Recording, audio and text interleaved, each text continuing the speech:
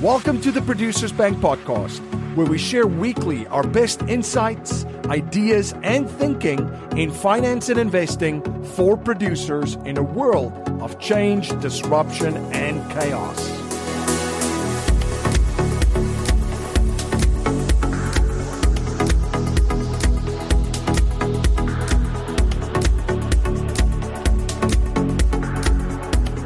Welcome to the Producers Bank Podcast, where we share weekly our best insights, ideas, and thinking in finance for producers in a world of massive change, disruption, and massive chaos. I am MC Laubscher, and I'm joined by Carl Schnitzer. Carl, great to see you again. Hey, MC, how's it going? I'm excited for things we got for today.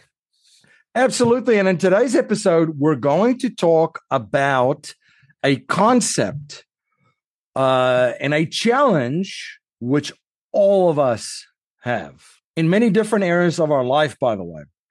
And the concept that we wanted to talk today about is Parkinson's law. Parkinson's law. Now, Carl, I don't know if you were just like me, but when you went to school, but when I went to school, and I got an assignment or a project, and I got a deadline for that assignment or project, I usually would wait right up until probably the day before or even the morning of that project or assignment to complete that project or assignment. Yep, absolutely. Everyone's been there.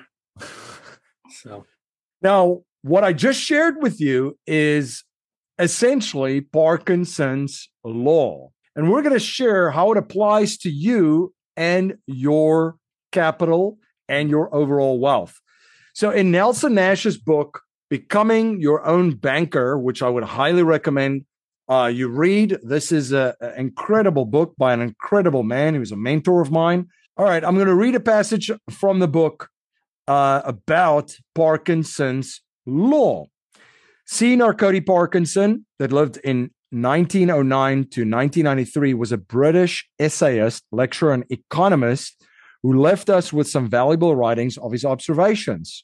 One of the best is his little book, Parkinson's Law, in which he brilliantly isolates some of the limitations of us all, particularly the behavior of individuals within a group. He makes one painfully aware of the futility of expecting good results from committees. He reminds me of a sign in a church that read, "God so loved the world that he did not send a committee." In Parkinson's law, he says, work expands to meet the time envelope allowed. Check it out. Give a person a job to do and give him a time limit of 3 days to complete it. You can bet the grocery money that it won't get done until late on the third day. Now assign that same job, but allow 30 days for its completion, and you should not be surprised that it is finished late on the 30th day. He also noted a luxury once enjoyed becomes a necessity. Can you remember when we did not have air-conditioned automobiles? Would you think of buying one without air conditioning? Not me. And he also said expenses rise to equal income. Is it true? Income is limited for us all, but our wishes far exceed our ability to fund them. When a pay raise comes along, it is very quickly absorbed by a new definition of necessities. I think there's two things to kind of touch on there. The first was that when he says work expands to meet the time envelope allowed, that goes back to your, a school assignment. Everyone's been there. We've all been the night before it's due, typing up an essay that's due. And it's the reason being because we allowed that much time. If the deadline would have been 1 day before, we would have been doing it that day. It's the same amount of time. We just allotted more. And then the second one, a luxury once enjoyed becomes a necessity. This is super, super relevant, just in some of my colleagues and some of my, friends group. The second people get a raise, they go out and they get the new car, because now that's what they feel is their means. It's incredible. And it ties in really nicely to our previous conversation where we reviewed The Richest Man in Babylon. Because in The Richest Man in Babylon, one of the key takeaways there was to pay yourself first and to, at a minimum, bare minimum, pay yourself 10% first of any money that comes into your personal economy. And I would say pay yourself first 10% of any money coming into your personal business and investing economy. So where Parkinson's law fits into the world of finance is what you just shared. When people make more money, they spend more money. And usually when they get a big pay raise or they get a bonus, now the luxuries come into play. And a luxury once enjoyed needs to be continued to be enjoyed.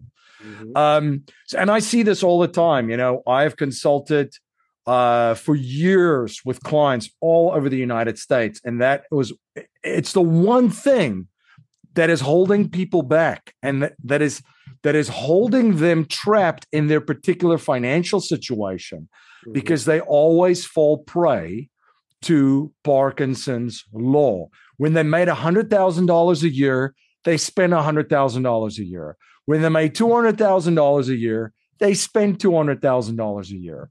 So what are some of your thoughts in combating this? And we shared a little bit in the previous episode where we talked about the lessons from The Richest Man in Babylon. But what are some of the solutions that you can share that folks can implement and execute to help them to overcome Parkinson's law? I mean, I think at some point, everyone has to take a look in the mirror and then start taking personal responsibility for their decisions. And after that, we talked about in the last episode, setting up sweep accounts and setting it up, looking at your income on percentages versus dollar amount. So if you're, making $100,000 a year and just say, you're saving 10% and living on 90, well, if you go up to $150,000 a year, keep your same ratios in line with that. So you can increase your lifestyle a little bit, but keep your savings rate the same. Or if you really want to be a ninja, increase your savings rate and keep your lifestyle the same temporarily. And this is one of the secrets to the wealthy of where they started. And I've seen this, and I've lived this in my own life, where you start by putting 10% away, and you do that diligently, and you've created this infrastructure, right? You create this infrastructure with your sweep account, and 10% is out of sight, out of mind in a separate bank account, which you do not see. You make a lot more money. You get a pay raise, you get a bonus. What do? This is the moment that determines the future for most folks. They don't understand how big that moment is. I mean, I think back in my life and I'm like, wow, things could have turned out so differently if I fell prey to this keeping up with the Joneses, phenomenon. By the way, the Joneses are broke. Don't try to keep up with them. Yeah. But if you try to keep up with the Joneses and now you have to get a nicer and flashier car or a bigger house, or your kids, get better things or massive vacations, overseas expensive vacations. Now, all of a sudden, you're just going to save the same amount of money, but you're making more money. Parkinson's law got you. The other decision that you can make there, because it's really a fork in the road, is saying, all right, I'm going to be disciplined. Yes, I made $100,000 last year, and this year I'm making $200,000. What if I saved, the additional money that I was making? And now I'm saving 50% of my income gross per year. What's that going to look like in 5 years for you? Yeah. What's that going to look like in 10 years, 15 years, 20 years? And that's where delayed gratification comes, which is a skill, because everybody suffers from it. Especially if you live in social media and you see everybody, with their fancy watches, nice cars, and like you said, the Joneses, it takes some delayed gratification and some personal responsibility to push off that lifestyle temporarily, because it's a compounded effect. If you live on 50% every year, you're going to, ideally do better than the person that's spending it and still living on 10%. Yep. What's kind of relevant to this that I've learned in my whole, journey so far is that, kind of one of the things with Parkinson's law it's relatable. I've found that the things that I wanted, now that I'm able to buy it, if I wanted to, I don't really want it anymore. It's almost just like a mental thing where I just want to know, hey, if I wanted to buy that, I could, and now I just don't because I see the compound effect of increasing my savings rate to increase my investments and everything else that goes along with it. Yeah, and it's this whole thing is a mindset and it's a mental game essentially. Mm-hmm. How I looked at it too was that I was stealing from my future self. Absolutely. And my family. And I know it's harsh, but I'm hard on myself. I used to be a former athlete, so we have very harsh self-talk. I used to look at it and say, "You're stealing from your future self if you do that, or you're stealing from your family in the future." Because if you were disciplined and you did the right thing, again, that fork in the road. If you did the right thing, which you knew that what you know that you should do, that could change the trajectory of your family and your life in 5 years, where if you just take the easy action and just buy that thing that you don't need and probably going to throw away in 2 years or trade in for something else, in 2 to 3 years, you're just gonna be treading water again, right? Running on quicksand. Absolutely. I like how you brought into, the family aspect, because if you have, building wealth, if you're married, it's a joint effort between you and your spouse. And you, I think should have a conversation with your spouse and make sure you're both, in a mental kind of alignment, that your spouse recognizes Parkinson's law and that you can recognize when you're breaking it or not. Yep. So Parkinson's law is prevalent in every area of our life. Do you want to lose some weight? Oh, I'll start at the end of the month. I want to lose 20 pounds, but I'll start at the end of the month or next week. Do you have a home project that you know that you need to complete? Oh, I'll just, when does it need to get done? When is your parents coming to visit?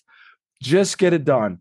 And when it comes to money too, the more money you make, the more money you end up spending if you are not aware of Parkinson's law and you don't have a strategy and infrastructure and tactics and the self-discipline to combat that. Mm-hmm. If you want to learn how to create your own banking system, you can go to theproducersbank.com. That's theproducersbank.com. There is a presentation in which we share how you can implement and execute this cash flow management strategy in your personal, business, and investing economy.